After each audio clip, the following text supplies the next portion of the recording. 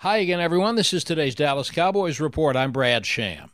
In most team sports, it's assumed there's some advantage to playing at home. In the NFL, not all home fields are created equal.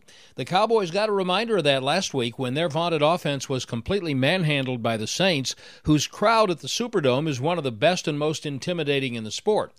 Cowboys tight end Blake Jarwin, an emerging member of that offense, is hoping the AT&T Stadium crowd can do the same thing to the Packers this week. Oh, absolutely. I think that our fans do a great job in AT&T Stadium creating that environment, and maybe that was good for us to kind of go through that adversity this past weekend and got to move forward. I think we got a lot of explosive weapons on offense, and I'm excited to get back out there this week and prepare. The Cowboys are looking at signing former Green Bay safety Josh Jones, waived in August after an illness, to the practice squad with the thought of activating him this week depending on practice. That's today's Cowboys Report. I'm Brad Sham.